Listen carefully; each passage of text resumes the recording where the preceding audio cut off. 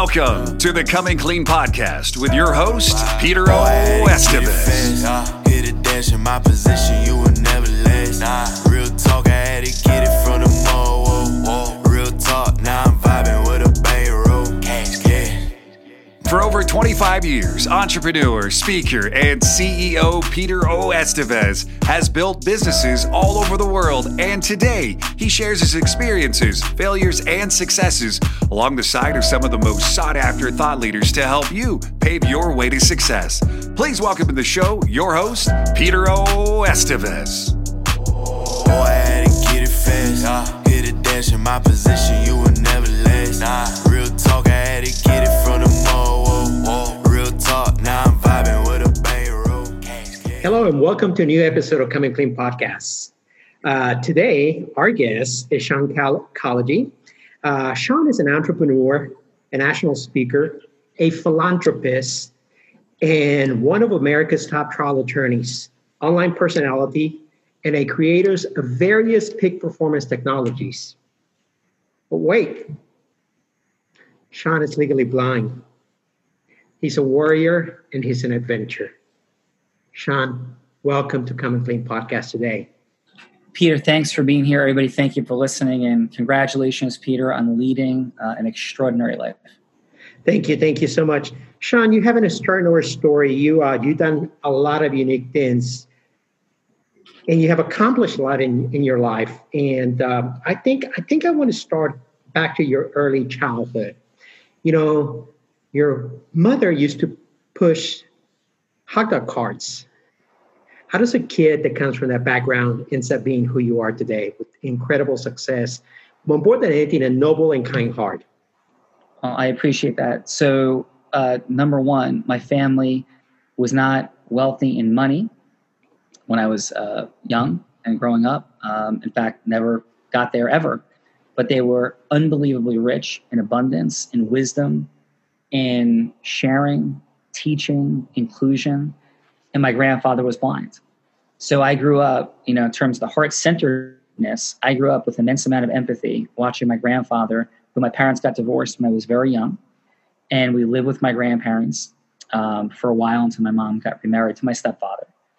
And during that time frame, I watched my grandfather with his strength and power and love and pride hide his blindness. He hid his blindness. It was not a topic discussed with the family. It was something that he had to hide at work as he was in his late 20s and his 30s, early 40s, as he was legally blind already, because there was no Disabilities Act. There was no dynamics to protect him from just terminated because he couldn't see. So my heart went out to him. And every time, Peter, we're sitting in a room and conversation was occurring and people would leave when I was 5 or 6 or 8 or 10 or 15 or 20 or 25. And my grandfather would be left there alone talking to himself, which, by the way, happens to me sometimes now. My heart melted for him. And I would be a room away, be like, yeah, Pop, yeah, the Jets are, yeah, it's awesome, the quarterback. But I just jump into the conversation and support him of not feeling anything about people having disappeared, him being alone. So empathy, love, connection was always there. And my grandfather and so many other great matriarchs and patriarchs that were in my life through athletics and otherwise were always there teaching me that everybody, including me, had incredible gifts to share with the world. And we could do anything. And that was truly how I was raised. So thank you for asking. Wow, what an incredible story. The ironic part of your story is that at a very young age, 17, when you were pursuing an athlete career as a baseball player, you also were diagnosed with, is it the same condition as your grandfather? Yes, retinitis pigmentosa. Yeah. And so my mom knew since the time I was 5 that I had the condition. They told me when I was 17. It was right, the day I was getting my driver's license was the day they told me. And they were worried about me driving and what might happen. And I hadn't been to an eye doctor in a while. And I was still playing sports at a very elite level at that time. But yeah, it was at 17 that I found out that I had the same condition as my grandfather and that I would eventually go blind, which I have. Tell us a little bit about the condition, and then tell us, how do you transition? What happened to your professional career as a baseball player, and how did you transition into ultimately becoming a lawyer? Yeah. So pretty simple. Well, let me go into the vision first. So right now I can't see anything on the screen. So I can't see you. I have no idea what you look like. I don't even know where you are on the screen. I'm a very handsome guy, by the way. Yes, I could feel that energy. I am clear. Your charisma and your handsomeness. So, but like literally, I don't know. Like I'm pointing to different spots. Like I don't know if your head is like this big on the screen. If it's this big on the screen, like I don't know where you are, or even if you're in the center of the screen. So now if I look peripherally, okay, yep, I got you. I think so. That would be, I think, your head. So I could see. I think that might. Well, you probably can't tell. But does it look like I'm pointing at your head? Yeah. Well, you're pointing, not exactly at my head, but you're pointing. Oh, wait. Is this you over here? This might be over here. Yes. So over here, is that a picture or something? Yeah. There's a painting behind me. Yep. Okay. So I'm like seeing the painting in my peripheral vision. I thought it was you, and then I could see you there. So peripherally, I could see some stuff. Right now, I could see that I have one finger held up sideways. So wide peripheral I can't see my fingers here. Okay. Those two fingers here. So yeah, that's the current state of my vision. And with that said, that I was able to play college baseball. I was captain of my Columbia University baseball team. I was a 4-year starter, except for a little blip during the second half of my sophomore season. And after scouts became aware of my condition, when I was going into my senior year of college. And I had an incredible junior year, of baseball. And I was told I was getting drafted, after my senior year, things were going to be, happen for me. And listen, I mean, to be always accurate, I'm not saying I was going to be a high, first 5-round major league pick, but I was going to get drafted, and I would have had a legitimate chance from there to see what happens. So I would have been, a professional player, and would I have made the major leagues even with perfect vision? I don't know. I mean, it's still a long shot for everybody who get drafted, but I certainly would have been a professional baseball player and been drafted. So after my senior year, I wasn't drafted because of my condition and its progression, and it was heartbreaking. It was all I ever wanted to do. And at that point, though, I was like, all right, what am I going to do from here? And so I went and worked for a bank for a year in New York City. I did very little work. I didn't even know what my job was, quite frankly. I had no interest in that position. And there was a lot of transition that was there during that year. And it was kind of just floating around. It was like I went to Columbia University. It was a relatively, it was a very prestigious company.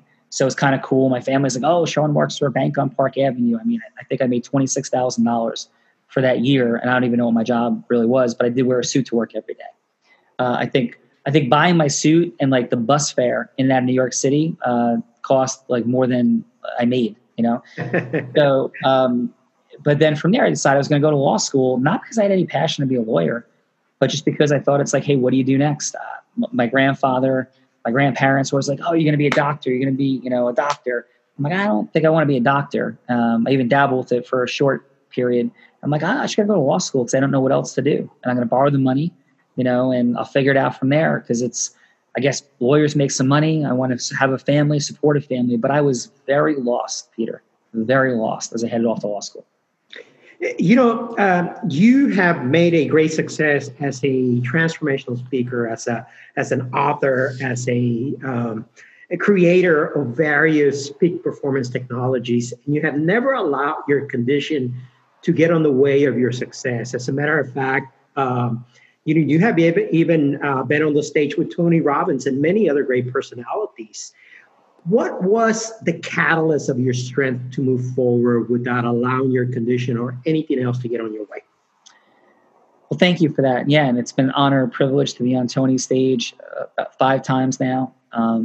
And I would never overuse the word friend, and I wouldn't call Tony Robbins a friend. I would call him a mentor. But I have had the privilege to be in his house for 3 days just a month ago with 29 other people in the Lions organization. He's an incredible person. So, yeah, I have not let this condition get in my way, and I'm far from perfect. So I could give you a list of all the mistakes I've made and all my imperfections.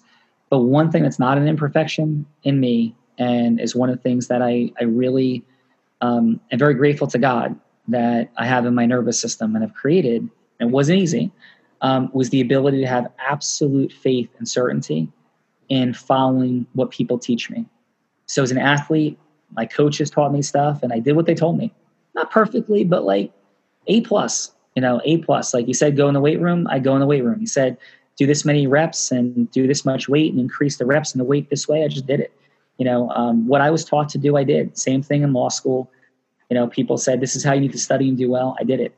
So I've always just been like, hey, my fictional heroes were like Batman, James Bond, Luke Skywalker, Rocky. And I always loved underdogs in athletics. And what they all had in common to me, Peter, and everybody out there, was they just like were result driven. They're heart-centered, result driven. And it's like, there's a way and we're going to innovate. And what those fictional characters all had in common was whatever the obstacle, whatever the challenge, even Adam West Batman, and if it was Egghead or King Tut or the Joker, the Riddler, Catwoman, like all these crazy problems that arise, James Bond, the same thing, they would just figure it out. So like the outcome is this, save the world. The outcome is save this person. Like whatever that outcome was, it was figured out, obstacles everywhere, get it done. And I think that really came into my DNA as an athlete. I was the guy caught the winning touchdown pass in my high school championship game. It was like, coach, give me the ball. I'm going to find a way to beat this guy. And it didn't always work and everything I did for sure. But I just had this like belief in me that I wanted to save the day. Like, give me the ball. Trust me. Let me make it happen. It's going to happen. I think that fundamental belief is that I want to be the person who is going to put it out there for people I love and care about, for my teammates, for people, for humanity. Give me the ball. Give me the chance. Give me the stage. Give me the microphone. Put that pressure, that onus, that challenge on me. And yeah, I'm going to carry that. I want that, and I think that has led me to many, many great outcomes. So thank you. Wow. I guess success starts in our mind, doesn't it? I mean, it is how we condition ourselves to think and believe that gives us the outcome that we want. Sean, in 2003, after finding out that you could not be a professional basketball player, after going to law school and becoming a lawyer and building a very successful law firm, you ended up selling that law firm and became certified as a coach, as a personal development coach. Why did you do that? Why building a successful practice? What drove you to do that, to pursue that?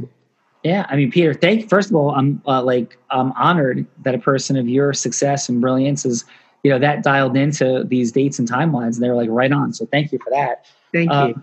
Yeah, and so at that juncture, in 1997, I discovered the work of Tony Robbins, and I decided, and Jay Abraham and other brilliant speakers in the space of success and marketing and selling. So I quit my job at a major law firm, $100,000 in credit card debt, of law school debt, and I decided to start my own law firm on a credit card. And truly, I did it as an experiment to see if personal development worked or not. Like, would this work or not? And it did. And I committed that if it worked, I was going to sell the firm and I was going to go teach and train people how to do these things, so they can create some more financial abundance, more time freedom to spend doing whatever they wanted. For me, it was my children, my family, but whatever it was for people, and to create the emotions, the things they really wanted in their life. So yeah, in 2003, I became a certified coach, sold my practice to start training people to do the same thing, because I had watched somebody like Tony Robbins and the impact he was having on lives all over the world and my life just from afar, from his books and his recordings. As I said, now I've had a very different opportunity to build a relationship with him as a student of his in his Lions organization. But, it wasn't that then. And he impacted my life and changed it just from a book. I was like, wow, like I want to do this for people. I want to share this message. And, how come everybody's not doing this? It was like, oh my God, I tell my friends, my family, there's so much we can have in our life. And we don't need to succumb to the things that we're afraid of. And yeah, it was really present for me. So selling that first law firm was just the culmination of why I started it, to build it and sell it if this all worked, and to move into the space of coaching, training, and development. And that's exactly what I did. And to me today, as a matter of fact, the very first transformational, motivational speaker that I ever went to go see was Tony Robbins back in 1986. Wow. Yeah. So I'm dating myself a little bit, right? Back in 1986, and Tony was a young man at the time, and I was much younger at the time as well. But I remember the impression that he's made on me. And as I seen Tony revolutionize the personal development space, it's been fascinating to see his energy, his commitment, his dedication, and more importantly, his success with humility and gratitude that he has expressed throughout the world. And the reason I bring that up is because that area that you were introduced to personal development, there was also many other great minds, Bob Proctor, Jim Rohn, John Maxwell. What was it that attracted you to Tony Robbins and not these other personalities? I would say two things. I would say first, I didn't know any different. And somebody just said, hey, when I got really overwhelmed, when I first graduated from law school, and I'm like, I don't want to be working 16 hours a day. And I was leading the firm in billable hours. I'm like, I don't want this life. And somebody told me to go buy a book. And I told you I do what people tell me to do. So I went to the bookstore and said, buy Awaken the Giant Within. So I did. And it spoke to my heart and my soul. So it just happened to be, the first introduction in the world of personal development to me. But I think also the reason he resonated so much with me is it reminded me so much of what I had learned as an athlete. When he would talk about our physiology and being in a peak state, my high school, I was a baseball football player and a wrestler in high school. And we would run out of the locker room to Born to Be Wild when nobody else was doing it in northern New Jersey, and the lights would be out and the crowd's cheering, lights are on. And so when he talked about his approaches to things, I'm like, these are the things I did as an athlete. He was giving language to things I had never thought about. In football, we would come out and we would get an E for Emerson High School, and we would do EMERSON. And we would be literally getting in state. I didn't know what that meant. And I was a vocal, aggressive, physical leader in the football locker room, which is a part of my nature. So when Tony would, jump into what I would call now, for my language, Zeus energy, and he'd be firing people up, I'm like, speaking to my soul. He was just like one of my sports coaches, and he had language for explaining what it all meant and was. So from the day I first read his book and listened to his audio recordings, I was like, yes, this resonates and speaks to who I am. And I think that's why he resonated so deeply with me. And why is that practice or that system of personal development, Sean, in your opinion, is not taught in schools? Because obviously it's very effective. And we are beginning to see today that there is a plethora of speakers, transformational speakers, motivational speakers that are very, very successful. And in addition to that, we have seen almost a crossover from entrepreneurs and other professionals jump into the space and begun to be coaches. And, I see it with Damon John. I see it with a lot of personalities that this was not their space, but they have morphed into the space and it has become part of their brand. Okay. Why is that so prevalent today? And it wasn't back in the 60s or 70s or even the 80s. Yeah. Well, thank you for that, Peter. And folks out there, I think it's because I think people were very fearful. I think people were in much more fixed models of how things were. We're evolving as a society. In early 1960s, Black people were riding on the backs of buses. We lived in a culture. There was so many beautiful things about America and everything that's occurred, and there was so many vestiges of broken systems of rigidity and judgment and blame and exclusion. So I think, to me, some of the beautiful puritanical work ethics that formed this nation also carried very fixed perspectives about false humility, punitive measures, judgment, blame, exclusion. And I think that as the world of Napoleon Hill Dale Carnegie was emerging, for some people, the idea of enthusiasm and positivity was a weakness. I have a mixture of Western Europe in my background, and I know that I grew up in a very homogeneous town of Irish, Italian, really Irish and Italian predominantly, right? And if I was like, "How are you?" and I'm like, "I'm doing great today," people would be like, they'd laugh, like, "What are you talking about?" Yeah, like, what the hell's wrong with him? Yeah, like, he's not supposed to be doing great. Yeah. So I think there was just conformity, and conformity was present. And I think as time has evolved, conformity is definitely still present, but at a fraction of what it was at that time. And I think a lot of the folks, I'm a lawyer, there's still lawyers that are like, "Well, you're a lawyer. What do you do? Like, what's coaching?" When I'll tell you this, Peter, like, this true story. I have the largest jury verdict in Arizona in the last 10 years in my case, right?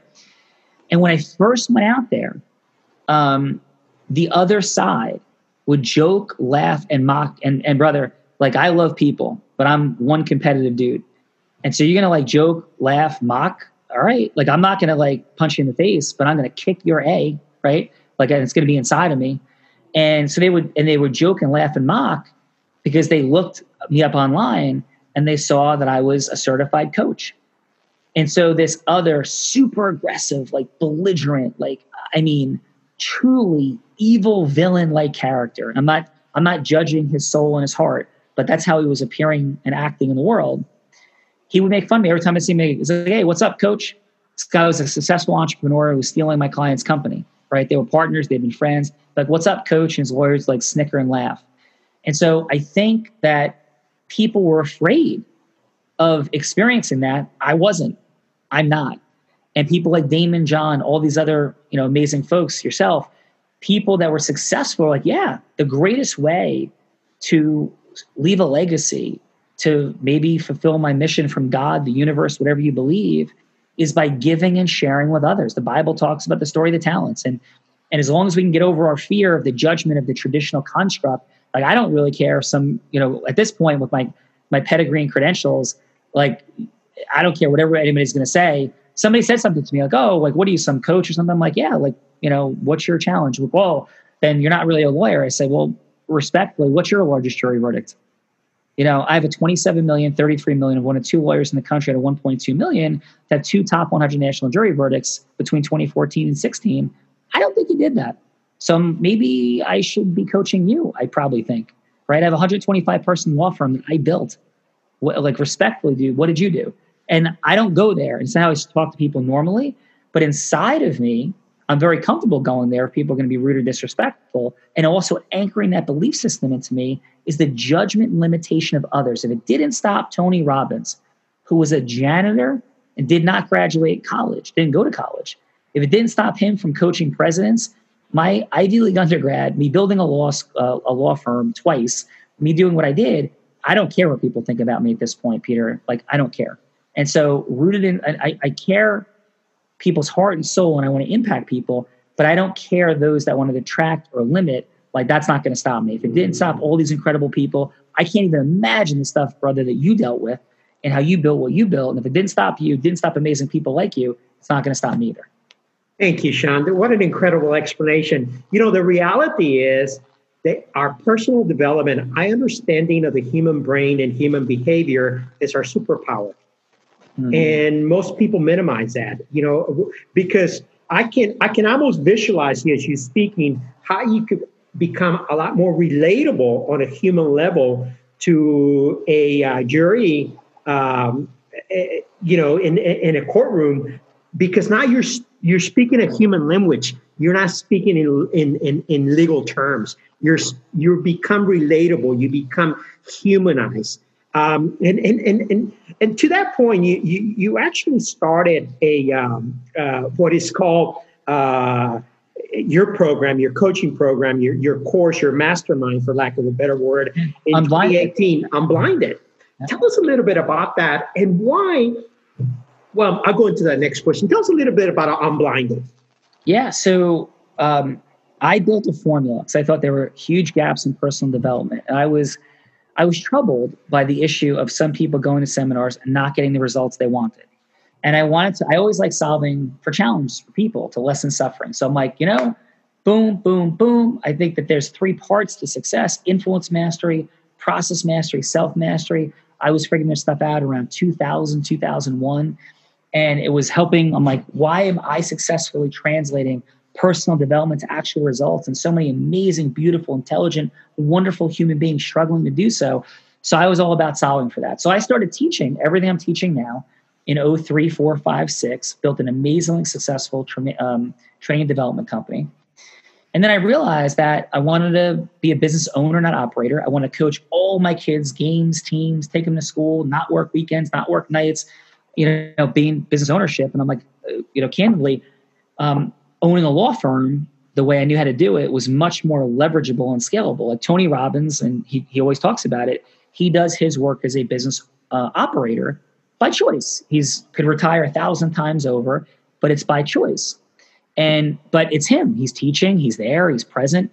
So I realized that for me to build this mission that I'm on, the Unblinded formula, that I needed to work nights, weekends.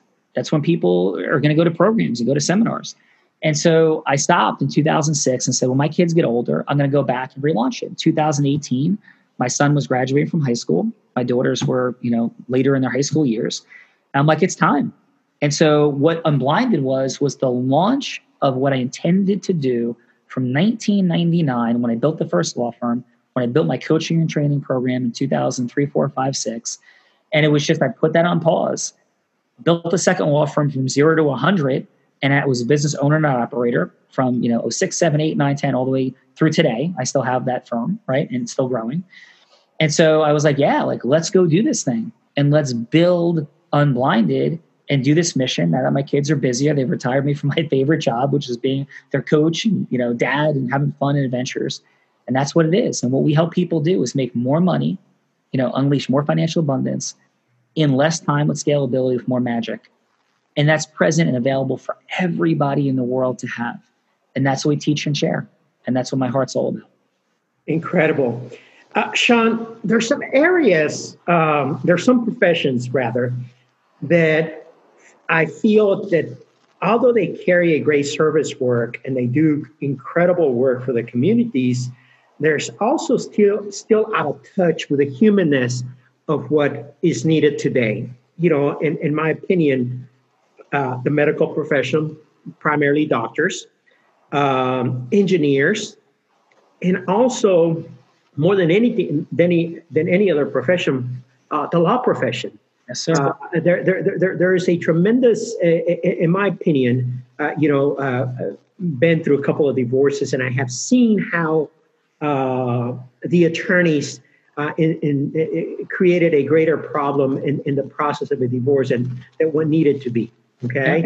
And I have seen that in the law profession many, many times, and we hear about it all the time.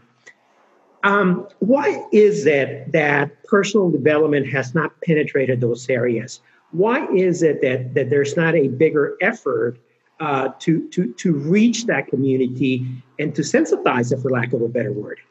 Yeah, well, brother, I am all about that mission, and we're building out divisions of Unblinded. I mean, Unblinded is a movement, so like we have like hundreds of people in our programs. We're partnering with people. We're creating verticals, geographically and by profession.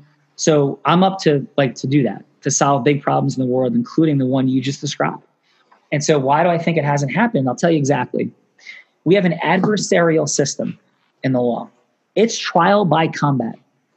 It is not much different than the days when knights, would battle, or, gentlemen, or people claim to be gentlemen would pull out guns and duel. Or gunfighters in the Old West, right, would be pulling out guns and shooting each other, right? That's our legal system. And that's it. It's whoever's stronger wins. That's what it is. And judges are not incentivized to dispense justice. Judges are incentivized to get rid of cases fast. They're incentivized to bring the duel to the street as quickly as they can and clean up the body and have the bodies swept away, and the next duel comes in.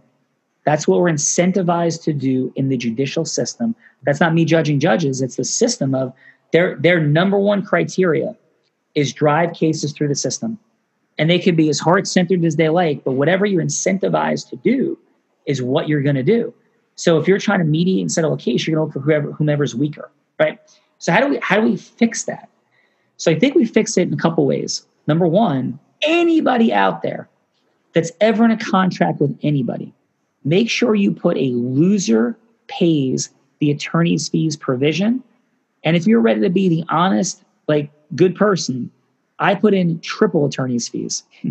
The loser pays, because that keeps the other person you're dealing with much more honest. As long as you're planning on being honest, you want that provision. If the other person doesn't want that provision, you know that there's going to be some challenges, right? So that's number one. Number two, if we would or able, and this is part of what I want to do, I am doing, not want to do, is to enforce the rules of truth from lawyers and judges. There's a responsibility of candor to the tribunal, to the judges, that lawyers have. There's a responsibility that and penalties for people committing perjury and lying. Those provisions are not enforced. We do not hold lying, or people who lie, we do not hold them accountable, right, in the system. So it encourages lying. It drives up costs. It encourages bad behavior. So number one, we need like rating systems of the dispensing of justice. That's a lot more complicated and a longer story for a different day. So judges are incentivized better than just clearing their docket, right? That's not a good way to be incentivized to go faster, right? I understand that the system is overwhelmed. That's much more complex. Much more simply, enforcing perjury, criminal and civil laws, and having judges hold lawyers accountable for being candid and lying. Lawyers lie all the time. Witnesses lie all the time. Just enforcing the laws on the book would incentivize truth in a way that cannot possibly be realized, as I just described. And third, remember, loser pays attorneys fees provisions to keep people honest. Well, the reality is that I think we are living in a society and in a time in history where many of those structure systems, they have not been revised. They have not been, they have not changed over the course of years. Need to be dismantled. They need to, they need to evolve. You know, a lot of those systems are 200-300 years old. You know, they come with entangled ideas and beliefs that no longer function in today's society. Brother, I agree wholeheartedly. Sean, what has been your biggest lesson that you have learned during this downtime? I don't know, we call it downtime of coronavirus. What has been your biggest aha moment and the biggest thing that you have learned from this time that we're living in history? Well, thank you, Peter. So I would say I've never been busier over a 5-month period of my life and been more committed to building something, you know, and our acceleration during this time frame from Blinded has been remarkable. And so I would say the biggest level, I would be remiss if I didn't say the two biggest. The first lesson I've learned is how easy it is to have people succumb to a group mindset of fear and limitation and lack. And so many people have just bought into the notion of like, we need to halt and we got to wait this thing out. And that's just not true. You know, and this thing may never go away. I know what's going to happen, right? But we can accelerate so massively. This is the second point, is we can accelerate so massively when we are conscious and intentional. And it has revealed to me the true heart of people, which is a love and a desire for acceleration. And if we could just get ourselves away from the media that makes money by addicting us to drama and negativity and limitation, whatever your political affiliation is, it's the same on all over, right? Negativity, blame, judgment, resentment, anger, right? Those addictive negative dynamics, if we can break free from those things, we can so powerfully lead and accelerate the things that we believe in our hearts are the best things for our life and the people that we love in the world. And I completely agree with you there, but I also believe that there's an incredible gap in generations. Like, for example, if you're a baby boomer, and I would assume by our age groups that you fall right along the baby boomer generation, right? Or maybe a little bit younger. Yeah, like I'm 50, so okay. So you're right under the baby boomer generation. Okay, my parents were like, early baby boomers. Yes. Okay, so there's a tremendous gap in generations today because of what happened during the millennial generation. I mean, that is the generation of information. That is the digital generation, the generation of social media, the generation that has really inherited a lot of new technology, a lot of new knowledge with very little wisdom or experience. Okay. And here we are 2 or 3 generations ahead of that generation that had the wisdom and the experience and the knowledge and the maturity. But we also stuck with a tremendous amount of limited beliefs that we inherited from multiple generations that we have carried on, right? Church beliefs, government, you name it. Okay. So there's a tremendous gap in between there. One generation that has everything at their fingertips and is almost to a certain degree a little idealistic. And then we have this generation that has the maturity to be able to make wise choices, but yet we are limited because of some of our cultural conditioning. Okay. Mm-hmm. How do we bridge that gap in order to be able to dismantle those structures that will continue to hold us back? Because we can't meet in the middle. How do we do that? Yeah, I mean, Peter, you're brilliant. I love your analysis and your point. I think the greatest way we do it is doing what you're doing, what I'm doing, what some of your listeners I'm sure are doing, and why they're here. And I honor all of you for that and being kindred spirits of wanting more. It's going out and sharing our heart, being examples of possibility to the world, and bringing forth our messaging. And I would say the first message for everybody crossing both of those generational dynamics is self-awareness. Every day that I feel a pull, when we all do it, towards blaming and judging others, and I do it too. I'm aware of it. I'm like, all right, I try to catch myself, and I do catch myself most often, right? Not perfectly always. I try to think of myself first. How am I showing up? How can I grow? What's the lesson? A simple, fun, frictionless, easy, exponential lesson in this for me? How I share that with other people. So I think it's all rooted in us taking care of ourselves, our own mindset, being examples to others and sharing that with others. Individually, I think systemically, you mentioned it, and I couldn't agree more, revamping our educational systems and our models, changing campaign finance, and so that lobbyists and companies can't buy politicians. I think these things are the necessary elements on a macro, larger level, right?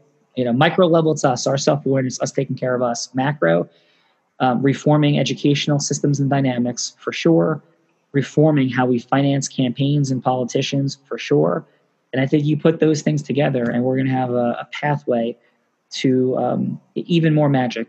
And by the way, I love the world. I think we live at the greatest time in human history. I think it's really easy and simple to look at all the things that are wrong and be really down. And there's plenty of things that are wrong, but I also think there's so much that's right. And, our grandparents would have prayed for some of the problems that we have. My grandmother was Italian, and my grandfather's family was Polish. And they said, don't go out with an Italian. They're dirty. They smell. They're gross. So there's been, I'm Irish, my great-grandparents, when they were in this country, or great-great-grandparents, there were signs on the wall that said Irish need not apply. They wouldn't hire Irish people for being Irish. And now there's certainly not a skin color issue, and Black people have it, it's much more challenging because there's a literal visual difference, right? And then we still have systemic racism, but we've always had unbelievable challenges, and I think we're getting better and better at solving them, not worse and worse, but we still have some big ones to deal with. That's my heart.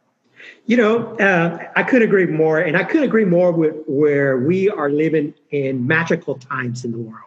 And you're right. Our ancestors would have cried for some of the systemic problems that we have today.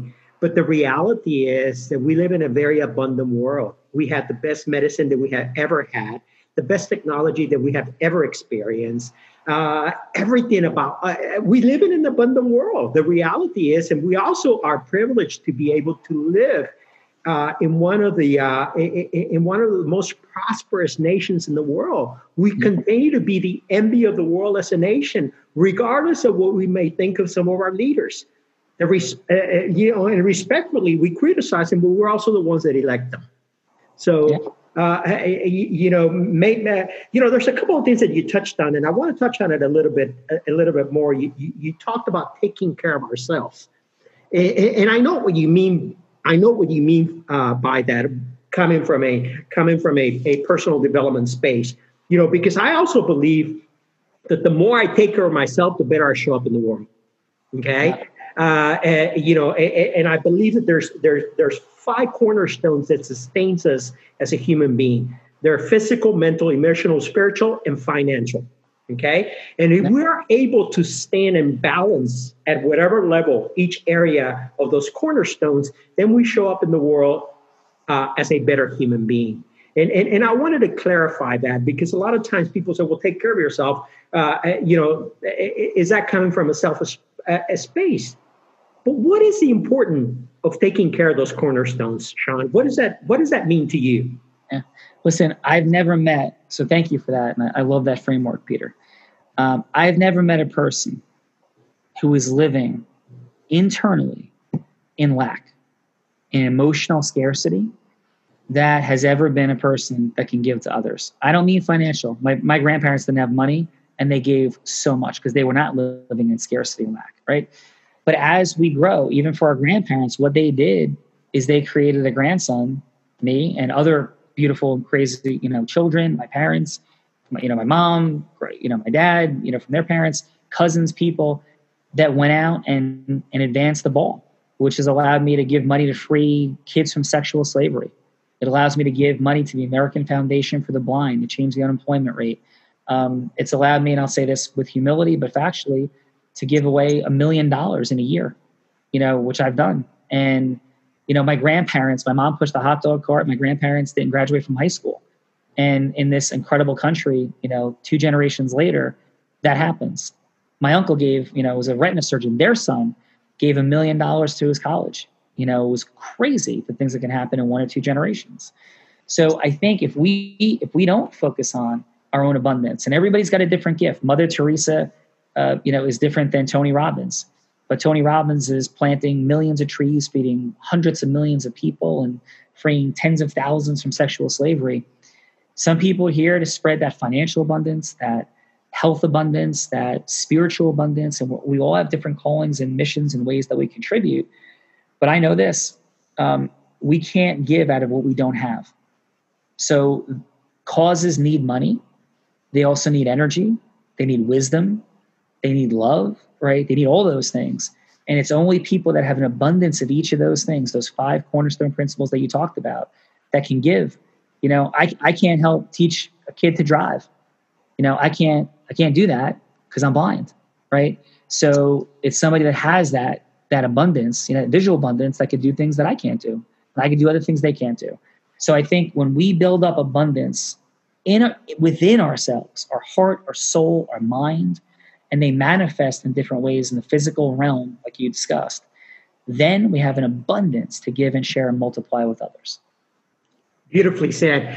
How do you build up that abundance? What are your go-to? What are your rituals? What do you do every day? Yeah, so I believe in variety. So my rituals are rooted in some form of variety to get myself physically engaged. So I physically work out in the morning. This morning, I was up at 6 a.m. on my first calls at 6 and 7 and 8. And then I had a window where I surfed for 15 minutes this morning.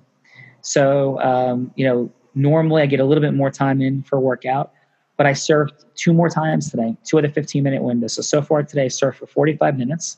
I'll surf again 1 more time today. I will always physically engage my body, because every day I physically engage my body at least an hour a day. Number 1. Number 2, I run huddles where I'm teaching. I launch every day the Unblinded Huddle, 8:30 a.m. every day.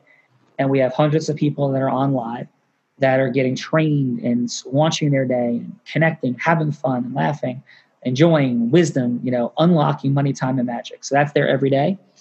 I make sure I have a balance of time. I travel, even during this time. This weekend I was in Wyoming for a trip with the Tony Robbins Platinum Partners. I rode Peter in a rodeo for speed. Out of all the Platinum Partners, cited or not, I came in third out of the 80 people that were there, first out of the Lions that were there in like rodeo riding. So I try to build in adventure, fun, passion, enthusiasm every single day. I also make sure that I'm Alexa is a very dear asset in my world. I'm very grateful for that. I can't see, so I use Alexa to read me audiobooks. So I'll take a break and I'll sit in the shower as I get ready, and I'll literally sit and I'll listen for 15 minutes to Alexa while I'm just letting my mind like drift into like things to create, accomplish, and final. I always engage in what I call executive creation decision-making time. I will get up early enough in a day. It's got to be 5 o'clock in the morning to just think, to write notes to the team, to share, leave audio messages, right? For people, so I can like reframe my priorities for the day, my week, my month. So I have absolute clarity on what I'm creating in the world. Wow.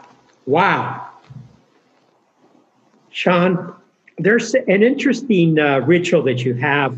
And I find that interesting only because we talk about how poisoning and corrupted the news could be today.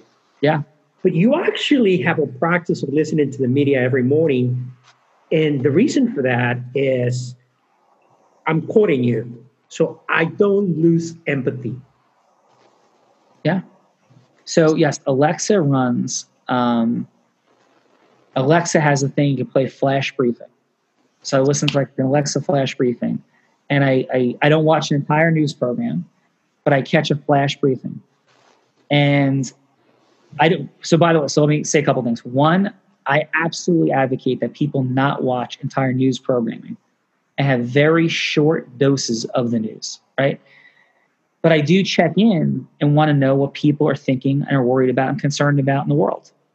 So while I may have ideas that what I call a focal illusion is created in the news, and I got that concept from Malcolm Gladwell. Like, so whatever we talk about, whatever we focus on becomes our reality, right?